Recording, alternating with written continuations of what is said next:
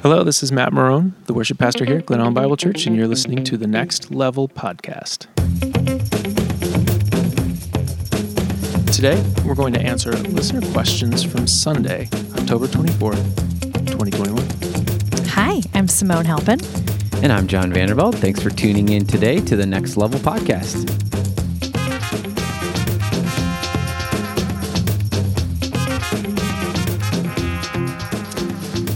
Good afternoon. Rainy afternoon. Mm-hmm. Afternoon. Hey, Kelly's not with us today. It's just the three of us, guys. How are we feeling?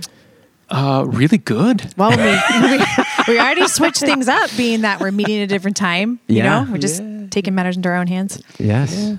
It was funny. We have, well, you guys know, obviously, but we have this group text thing that we have. And I thought it was hilarious how Kelly could just not resist himself. Oh, totally. Because you sent him a question. Yeah, because I'm like, hey guys, here's some questions, and he's like answering them. I'm like, you're not even going to be there. You don't get to weigh in. It's like it's a compulsion. And then did you say something like it's actually Sherry? Like she's your ghostwriter? Yeah, something like that. That's funny. It's good. It's Yeah, good. man. So how are you guys feeling? Good. Feeling good. Good. Just in general? Been a lot of droopy. Okay. Just the last few days, it's just Yeah. nothing but Yeah. rain. My family just dropped me off from Indiana, to here, like an hour ago. Yeah. So we drove to Indiana and back 4 times in the last 3-4 days. That's and crazy. every time it was just through Yeah, it's constant just rain. It's been not great weather. Yeah. But you know what? I think I told you this last week. I went on a trip.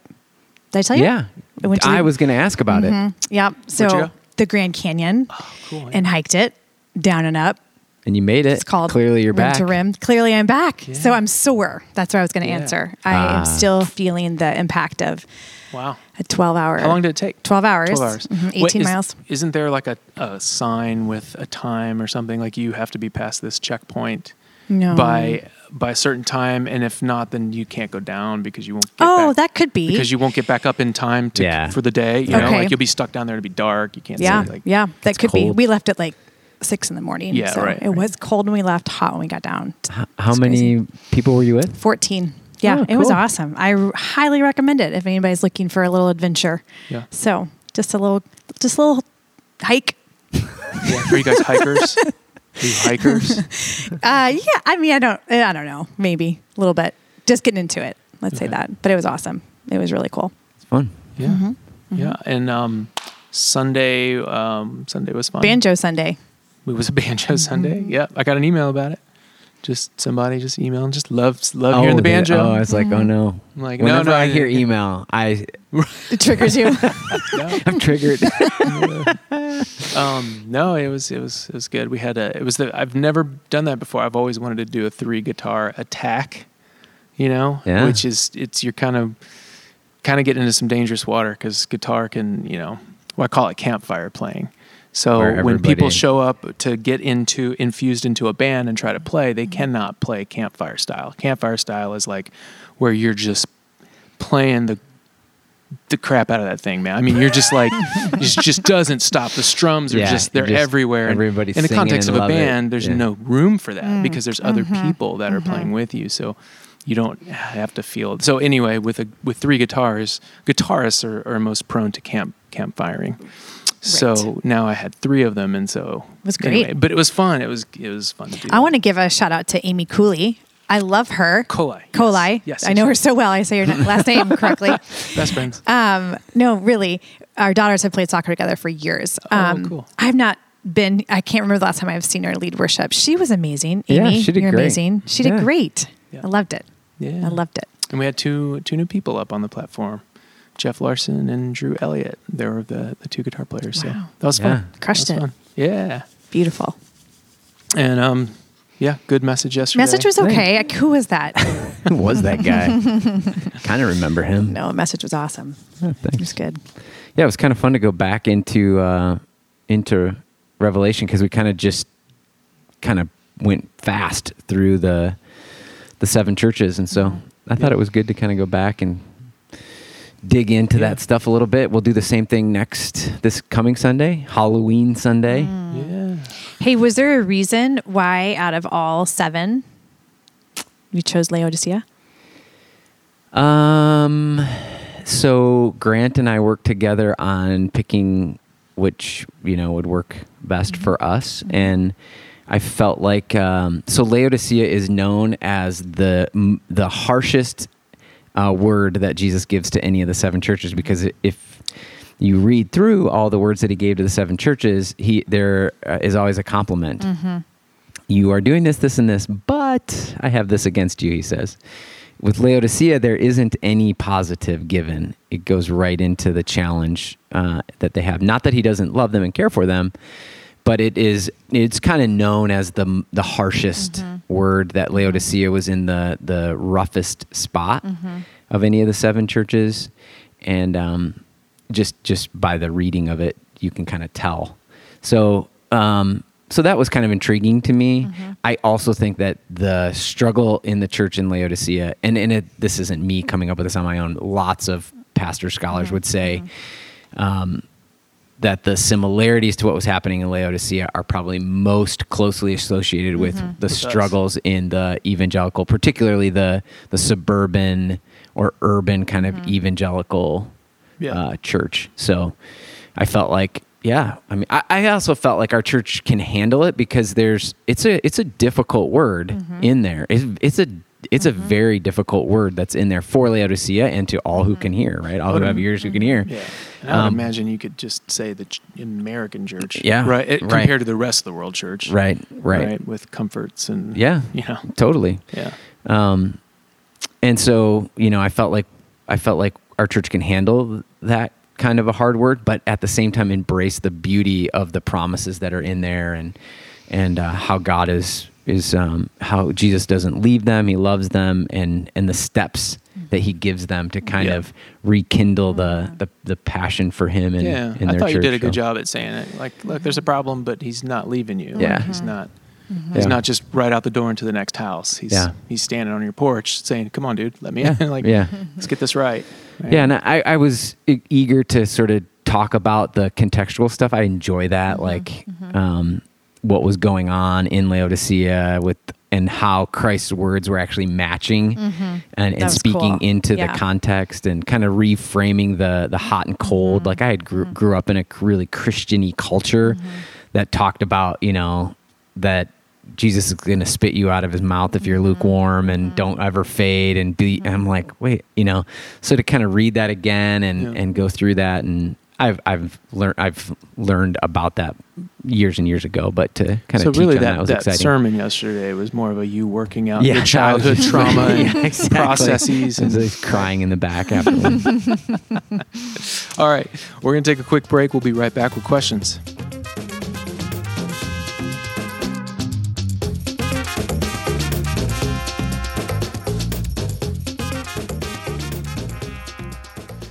All right. You guys ready to get into some questions? Yeah, we got a bunch of good ones this week. All right, here we go. First one. I have loved my time at GEBC. I have two questions that I've been thinking about for a while attending the church. Number one, why do we not stand when we read from the Bible? And number two, why are there no women on the elder board? The church does a good job of communicating respect for women, especially when John preached on Colossians 3:18 this summer, so why are they not included as elders? So we have two questions here. Yeah. We'll take the first one first. Why do we not stand when we read from the Bible? Yeah, it was interesting. We kind of were texting about this question, and Matt, you and I were kind of on the same wavelength. I was like, we do stand for the reading of the Bible. Right. Because almost every single week in the last 2 years, maybe now, we have started our service reading God's Word, and you always invite us to 95% of the time. Usually. You invite us to stand for the reading of God's Word. Yeah, I was thinking, I don't know, maybe this person realized that we were standing and then thought, wait, I don't see this every time. I mean, I don't know, maybe could I be. brought that up, but it is not. But we did yesterday. It is not our practice to say, all right, we're about to read God's Word. Let's all stand in respect of God's Word or something to that. But we do stand. You do have a stand often for the reading of His Word, and we don't do it as a regular practice. There are certainly times throughout the year where we do invite people to stand for the reading of God's Word. Yeah, more formally. we've had elders do that as a part of different, prayer and things like that. Hey, why don't we all stand as I read God's word? There are church traditions, right? Yeah. There are different denominations that do it every time, and yeah, that can be a beautiful thing. I don't personally. I don't do it out of respect or reverence or anything like that. I do it for a very practical reason. I do it to initiate the beginning of our worship service and to get you getting your mind straight, because I'm watching everyone coming in, messing with their kids, messing with their coffee, turning their phone off, maybe getting on their phone, maybe getting their coats. I mean, I'm watching it, and there's nothing that has brought us into a boom, let's go. Here we go. And so, call to worship, right? And so honestly, this is that's why I first thing you do, because I cannot tell you. You're not here. Never. I was like, so this is so interesting. This is the first thing you do. Okay, noted. You're usually making your way up from the basement. By the time I enter, somebody off. Everybody's already standing. Yeah. So anyway, I'm all like, excuse me, is there room in that row for us? There's only 6 of us. I don't think, we don't have... And I'm not saying you shouldn't do it out of reverence. No. I'm not saying anything like that. I'm just saying that's my reason. Right. It hasn't been a practice for us. And I would say this is probably true in... I'm trying to think of another example where, the idea is that this is one way that you help your congregation cultivate respect and honoring of God's word. So it's a formal way of saying this is the value we put on Scripture, and we hold it so highly that we aren't just going to sit here and listen to these words. We're going to stand out of respect and reverence. And I don't think that's wrong, to your point. I also don't think it necessarily cultivates that either. I think we are much more interested in people honoring and respecting God's word by living it out. Right. And so you can get into, and not every church will do this, certainly. You can hold both of those things where you ask people to stand and you focus on living it out, and that being the number one way that you respect God's word. But I think there is a potentially a pitfall to say, we stand for the reading of God's word. That's how respectful we are. And then we don't put it into practice at all in our lives. Yeah, then it becomes like a legalistic motion. Right. It's much like, we pray at the end, before meals and at bedtime. It's like, well, that's kind of just things to mark your day. Are you praying at time, the off times of the, you know what I'm saying? So, we stand for God's word. We respect God's word. We stand when it's read. Right. Or the dad who, on his way here with his family was, cussing and yelling at his kid, and then they come into the row, and then, but we stand for God's word. We respect it, yeah. Yeah. So anyway, I hope that helps this person as they kind of it's not that we don't think that that's a way to respect God's word. We just don't think it's the primary way, and we'd rather focus on living it out and doing what it says. And whether or not this person is a man or a woman, but they could be late to service like I am as well. So maybe. Because when you guys were like, we do, I was like, we do? But that's because I'm not there promptly at 10:30. So let's talk about that a little bit. Listen, I live in Galatians 5:1. I live free. It's interesting. When I went to Wheaton, there was a young woman. Every time the Bible was read in chapel, they don't always ask everybody to stand for the reading of God's word. Sometimes they do, similar to what we do here at GBC. But every single time the Bible was read, she stood up. And at one level, it was like, oh, that's pretty, kind of bold. She's kind of bold. Like she's got, and another level it was like, man, that's kind of really like, I think you said legalistic, right? Or it was like, and possibly distracting. Exactly. Right? Yeah, it was like I didn't know her well, but you kind of got the feeling of like, well, look how good I am. I stand. It could have that vibe. So interesting. Anyway, let's get to question 2. Okay. The second part of this question: why are there no women on the elder board? Church does a good job communicating respect for women, especially when you preached on Colossians 3:18 this summer. So why are they not included as elders? It's a great question. This is a question that comes up a couple times a year. I think we've answered it or talked about it on the podcast I don't know, over the last however many years we've been doing this, probably 10 times or so. It's interesting. It usually comes up around the membership time when people are interviewing and looking at kind of the nitty gritty of the church.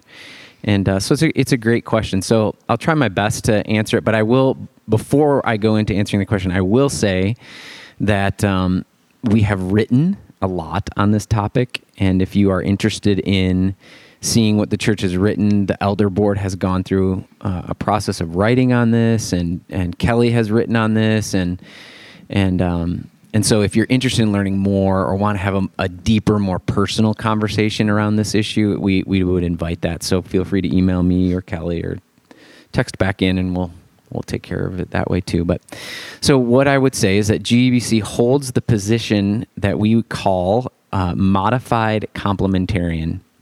So just quickly, complementarian and egalitarian would be kind of on two opposite ends of the spectrum. Complementarian meaning that men and women hold equal roles, but they're complementary to each other. So they're they hold equal worth and value, but they have roles that complement each other.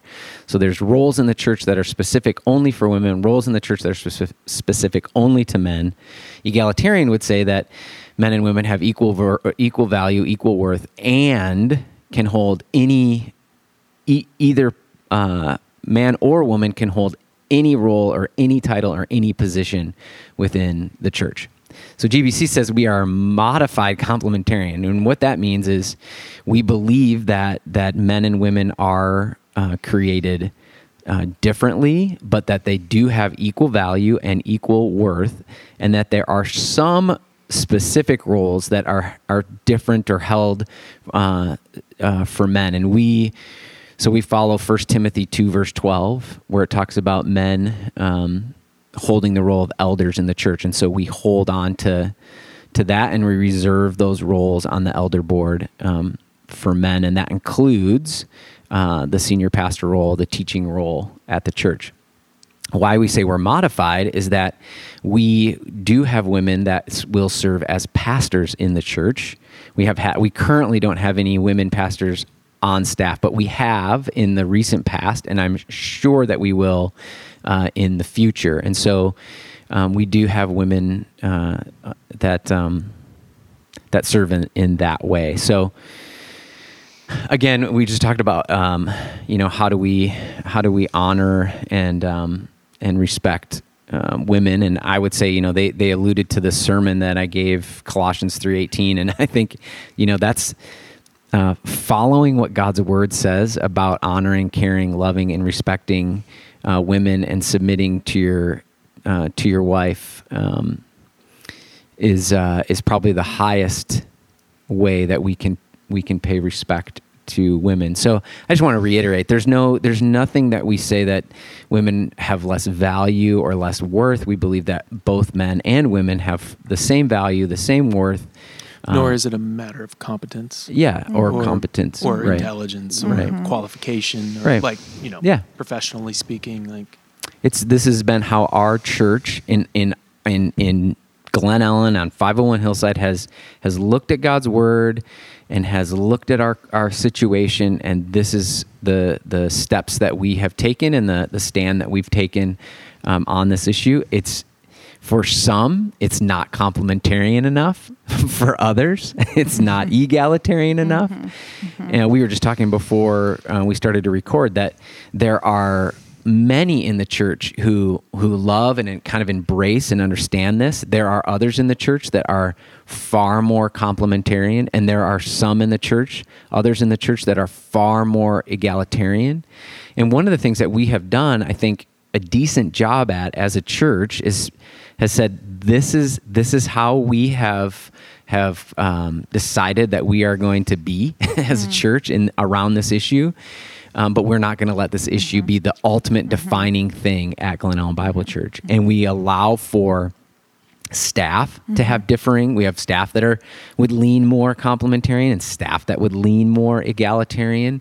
And yet we can serve together, minister together, worship together, that we don't make this issue a primary part of of our church. And so we do have people that have been on the spectrum, right? Like they've been way more complementarian, and they don't feel comfortable with some of the leadership roles that women have had at the church in worship, and we do have women speak from the pulpit throughout the year, and they've not been comfortable with that. And we say, you might not be comfortable here at Glen Allen Bible. If that's a big issue for you, you might want to find another place where your spirit isn't just at unrest on this issue. The same has been true for people who are egalitarian, where they struggle with the place that we've landed, and we say, you know what? There's great churches where you can serve and be plugged in and feel more at peace on this issue. So, go ahead. Okay, I said I wasn't going to say anything. Before the podcast, she was like, I'm not going to say anything. This could be my last podcast. Yeah. But no, you're fine. No, I know. I think what I want to say is that if you look up 1 Timothy. Yeah. Right. 1 Timothy 2:12. So the scripture says, I do not permit a woman to teach or to assume authority over a man. She must be quiet. So should I just stop right now? Yeah.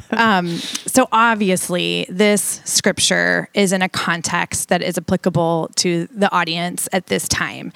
And I'm going to take a venture here and wonder if the person asking this question reads something like that and is super confused, because if you read it literal, then there shouldn't be any role for a woman in leadership. I shouldn't be on this podcast. We shouldn't have women here at church leading communion, right? So then you have to zoom out and say, well, there's got to be something that's in context that isn't applicable to us anymore.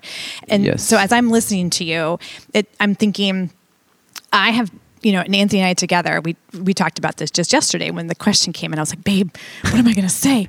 He's like, are you sure you want to be on this podcast? So I think for Anthony and I, it's not a deal breaker for us that we're still processing through. What does this look like? Because we're accepted as members yesterday.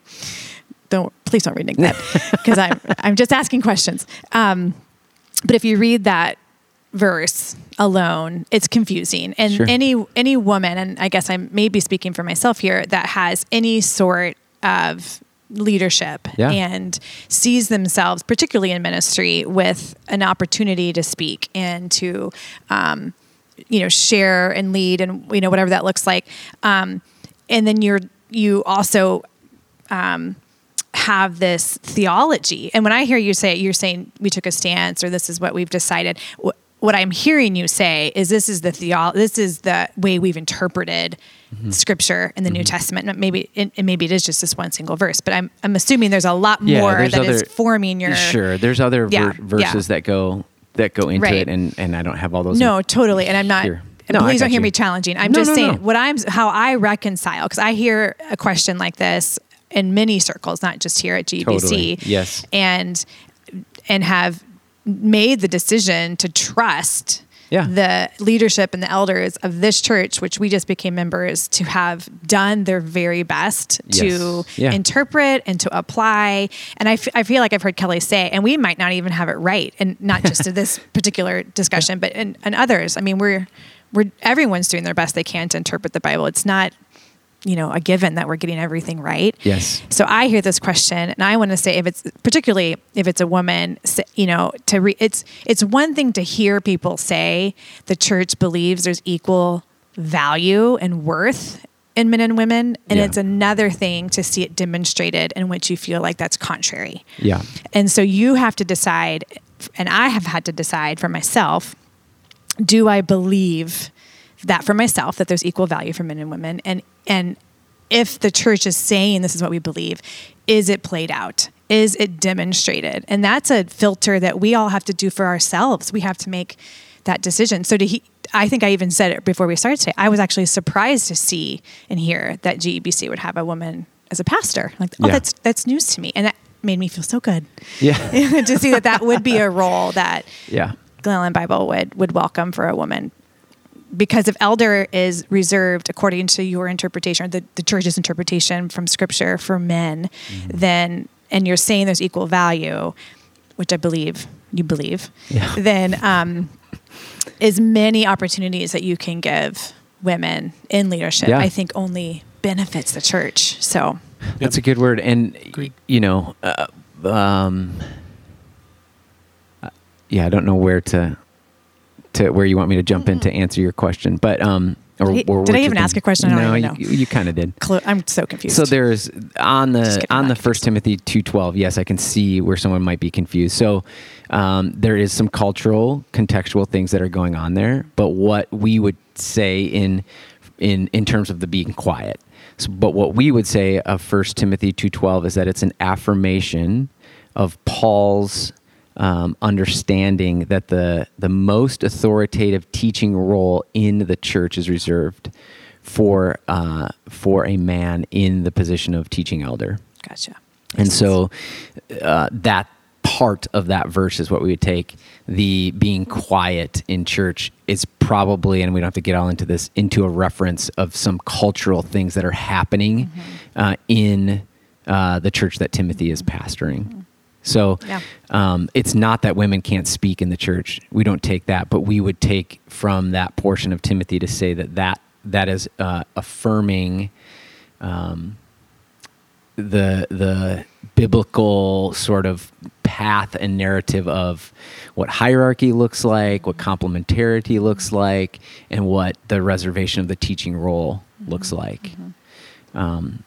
So we take the theology on it. We start way back in Genesis, and we say that God designed creation, you know, in a hierarchical relationship, that's present in the very beginning, male headship, gender specific roles, those sorts of things, and then we would take that into Corinthians and Ephesians, where we see sort of that.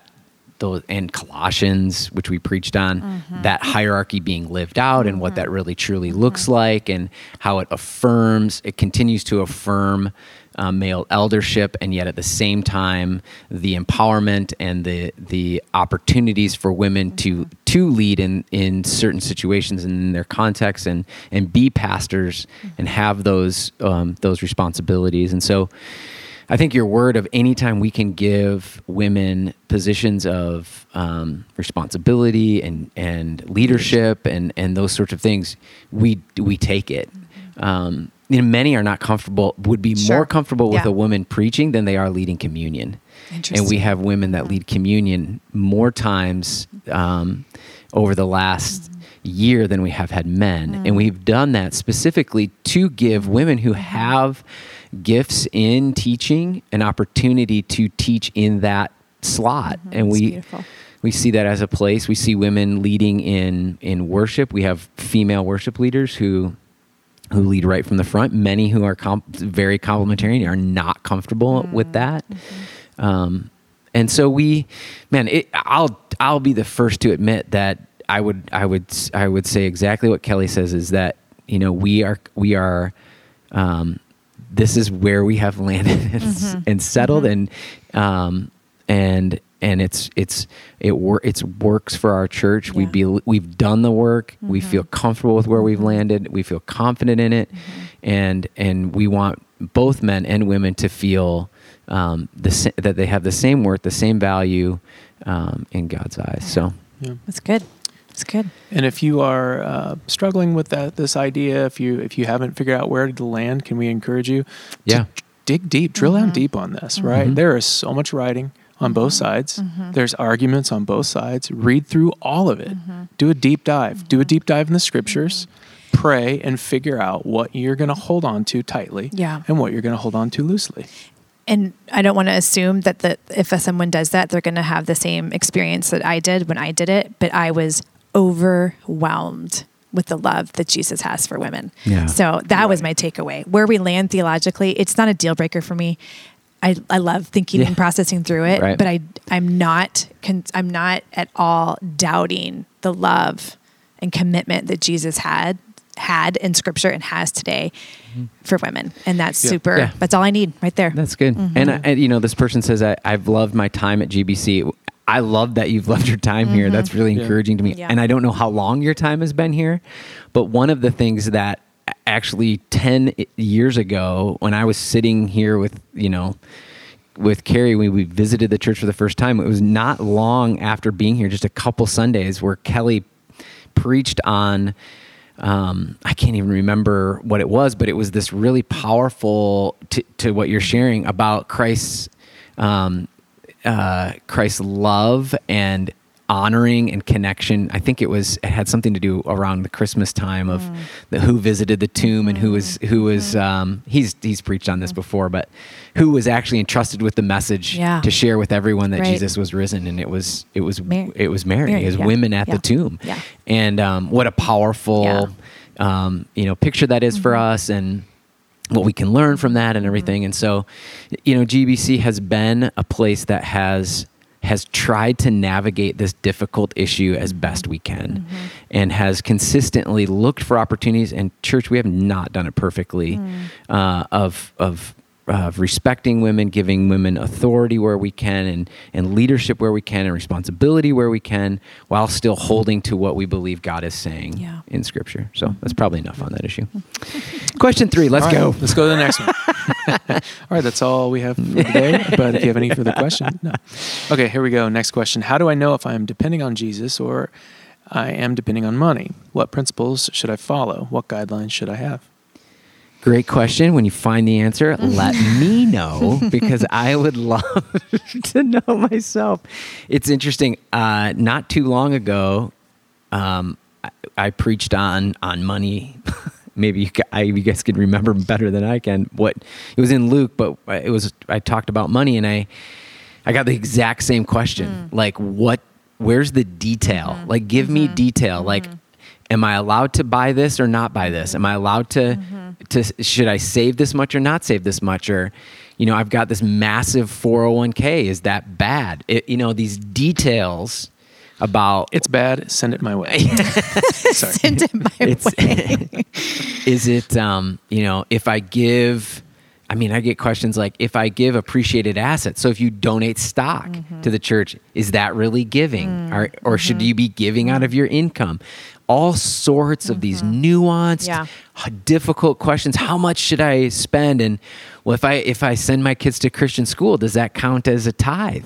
If I do, guys, the questions around money that come to pastors, especially when you preach on it, it's unbelievable what people are wrestling with and trying to figure it out. And it's unbelievable how the Bible does not specifically say how you are to handle your money. It doesn't give you percentages. It doesn't say make sure you have enough for when you retire so you're not a burden to your kids. It says nothing of those sorts of things. It doesn't say you can spend this much discretionary on entertainment, the sort of the envelope system where that's all human constructs. Yeah. There's some of it that's loosely based in some scriptural principles, but there's nothing really specific. What's interesting is that when the Bible talks about money, it most often is talking about it when it's talking about idolatry and the state of your heart. And so when people ask me this question, so how do I know? Well, it's up to you to know your heart. If you feel a stitch in your stomach or a check in your heart, you're probably not being generous enough. You're probably not. You probably should give more away. And the more you might give away, the more free you will likely feel. Because the truth is that just because you don't make as much money as somebody else doesn't mean that money is not an issue. Like, it's only an issue for the rich. There are lots of people in poverty where money is an idol in their lives, and their heart is bent towards it in a way that is unhealthy. So just the fact that you earn less doesn't make you less susceptible to making money a god. In fact, I know a lot of people who live paycheck to paycheck that worship money. And so, I gave a book recommendation. The book is very helpful in helping us unpack what God's design is for money, what he thinks about money. it talks, through verses like 1 Timothy 5:8, where Paul tells Timothy to instruct the people in the church that they should work hard and earn a living. And what does that mean? And so, man, I really, really wish I could give some really specific, give 10%, save 5%, always have 3 months of savings in your bank. Like, that's just not in the Bible. It's not. And that's what I know. I know I'm not perfect. It's not I'm not a phenomenal biblical scholar or anything like that. But from a biblical, theological, pastoral perspective, the aim of the Bible when it talks about money is at the heart of the person. And that it makes nothing a God, nothing above Jesus in their life.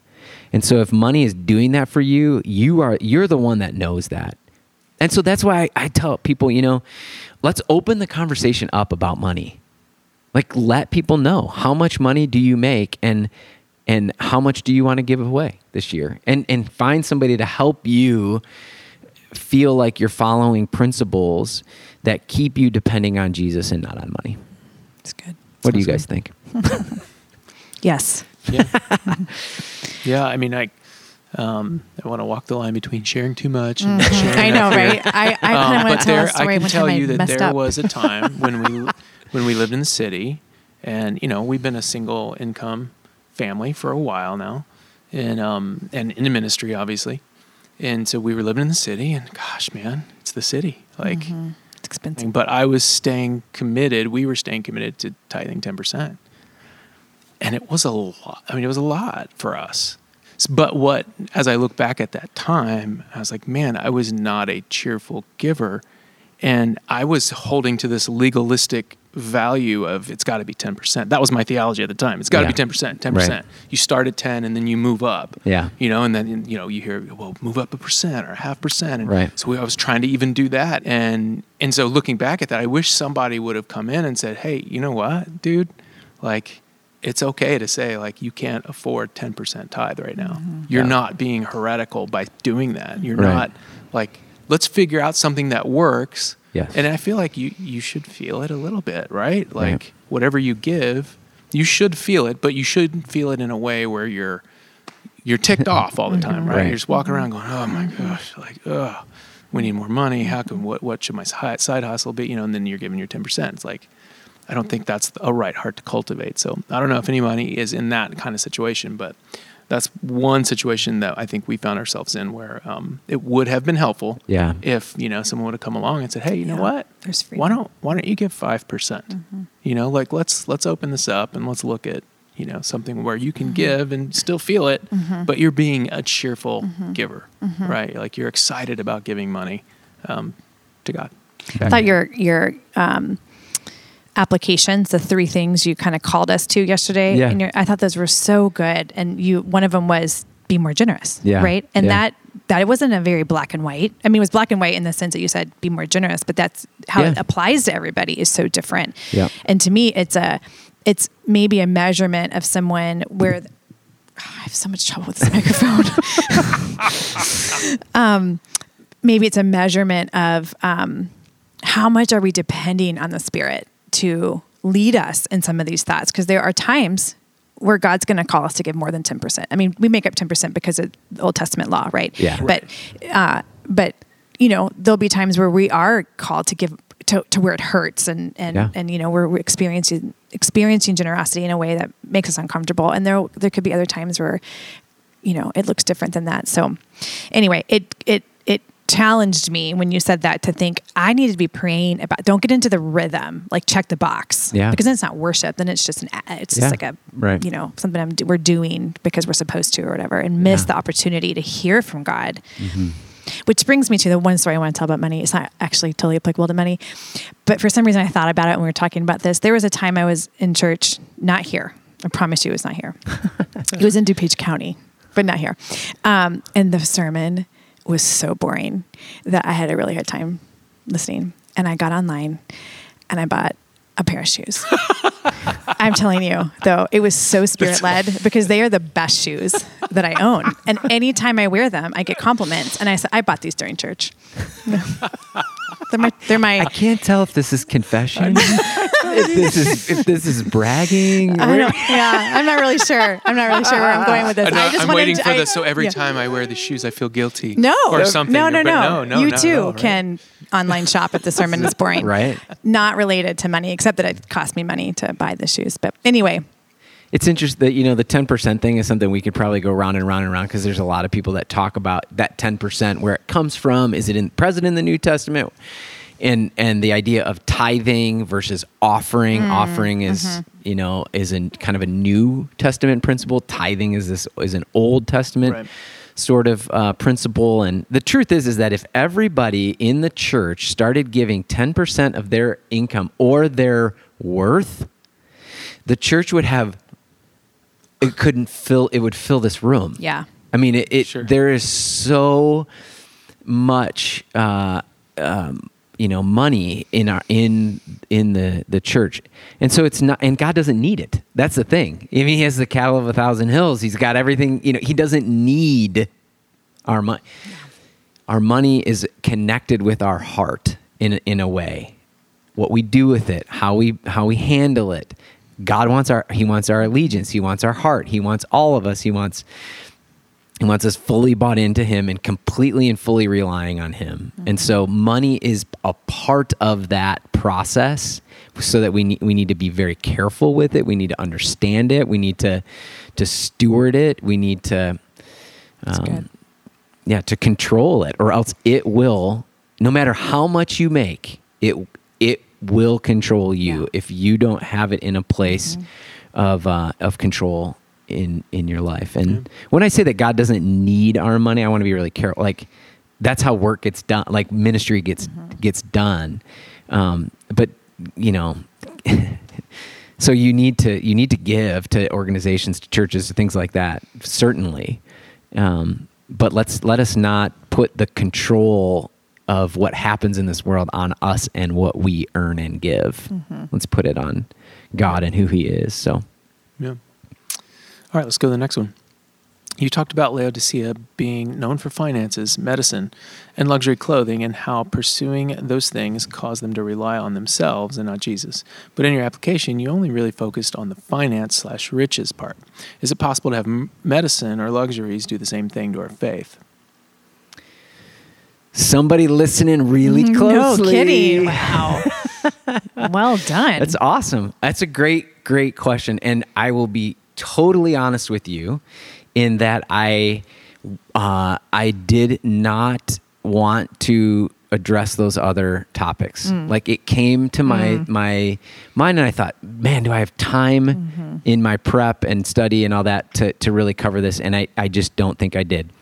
And I justify it by saying this. So first, it's directly mentioned in the passage that the people say, I am rich.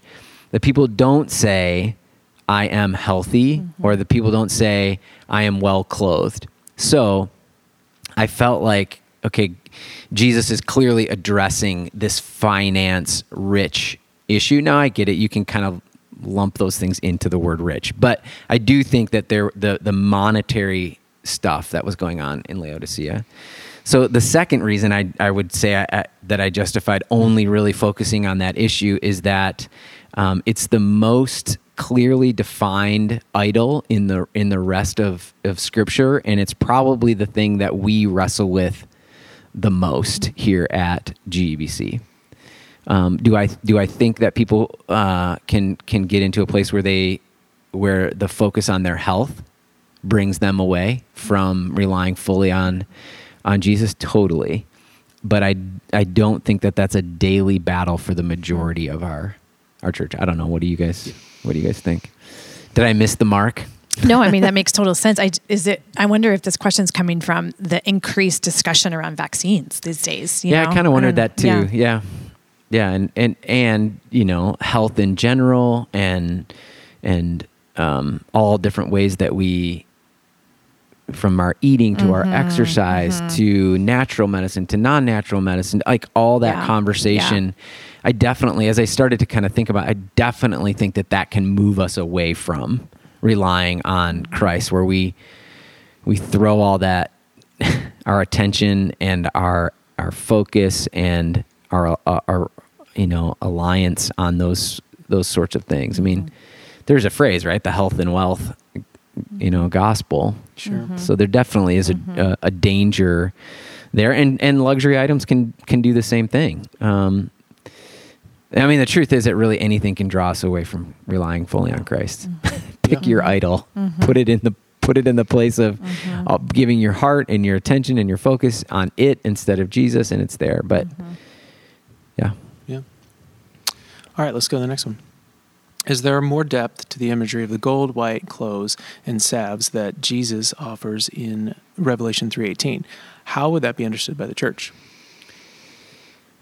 Yeah, I'd love your guys' thoughts. I'll take an initial stab at it here, but I don't think that there is more going on than sort of the clearest, most plain, basic reading of the text. I don't think there's some kind of deeper or secret meaning to the text here. I do think that Jesus was really trying to point out, and I will say, if you were in second service, I did it better than I did in first service. I think Jesus was strategically and appropriately connecting his words to the life in Laodicea. And so I think when he says things like, I am going to give you true riches, pure gold being, or gold that was refined by, that is real value and rich. I'm going to give you that. The riches that you're pursuing are not that.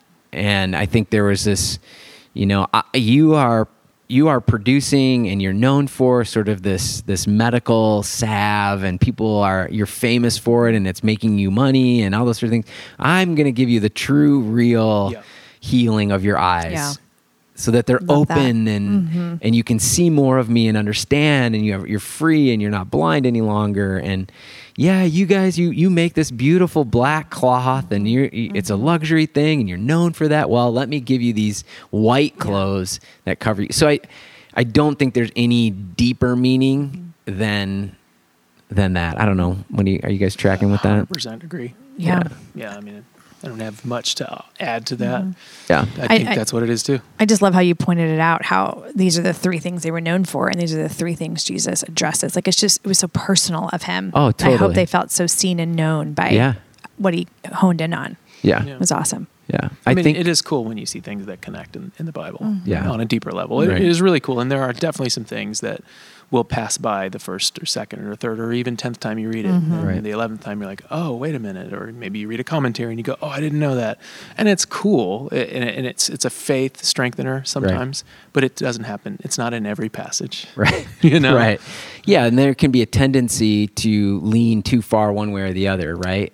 Yeah. Where we say, the Bible's the Bible, and you just read the Bible, and the Bible tells you what's true.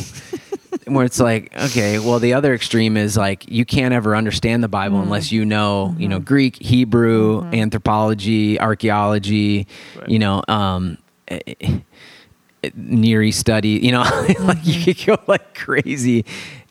That isn't true either. Right. Understanding context and history and archaeology, it just opens the doors for what God's doing in His Word, and helps us understand it more and apply it better, and so. And a lot of times when people try to add mysticism to the Scriptures, that's when you usually get an offshoot of a denomination of totally. So you just kind of have to be careful about that. But yes, there are some things throughout the Old Testament and New Testament that are connected in really cool ways, and you do have to do a little bit deeper of a study to find it, and it's great. Yeah, it's like the gold here was in verse 25, and there was gold brought to Jesus on December 25th. And you're like, wait a second now. That's not happening. But it's true. I mean, you're right. I mean, there can be this sort of, look at all this weird things. Numbers of this word. Right. There's 5 letters in the word shoes. Yeah. I know. I'm still thinking about that. And it was November 5th. I probably shouldn't have bought those. That was the date of the sermon that Simone listened to. I know. I do confess. I do confess that was the wrong thing. And the shoes were $55. Yeah, my bad. I can't wait till the podcast is done so we can find out what church it was. I'm just kidding. I'm joking. All right, so we have this final question, but we are going we're going to set it up, and then we're going to answer it next week when Kelly is back. Yeah. So we got a question about the weird stuff in Revelation, how the series is set up, and wondering if we are going to get into the weird stuff in the book. We'll leave that one for Kelly to answer next week. Do you want to say anything else about the question? Yeah, it was a great question, kind of a lengthy question about, hey, I thought Revelations is kind of this crazy weird book, and it seems like we haven't been really getting into the details, sort of like what is the dragon and what is this and what I'm assuming there's this person tons of imagery. Yeah, tons of imagery and sort of some really crazy stuff. And Kelly has touched on some of it. Give us a little credit, right? A little bit. We've touched on some stuff here and there. But I don't know. Kelly and I have not talked, and I wouldn't want to put words in his mouth of what he's trying to do or what he feels like God is put on his heart with Revelation. And I don't know if there is more on some of the weird stuff that he's going to tackle. Right. So since he's not here, we'll make sure that you tune in next week. We'll give you Sherry's full thoughts on that. Yeah. That's funny. All right. Well, that's all the questions we have for you today. If you have any further questions, comments, or concerns, don't hesitate. Text the Next Level Podcast 630-474-6164. Our podcast is dedicated to answering listener questions on two levels, answering specific questions about last Sunday's sermon and also general questions regarding broader topics within the Christian faith. We love God and believe that Scripture is a primary means for our getting to know Him. And our hope is that this podcast extends the learning opportunity for all who want to know God better, strengthening not only your faith, but my faith and our faith together. Thank you for joining us, and thank you, listeners, for tuning in to The Next Level.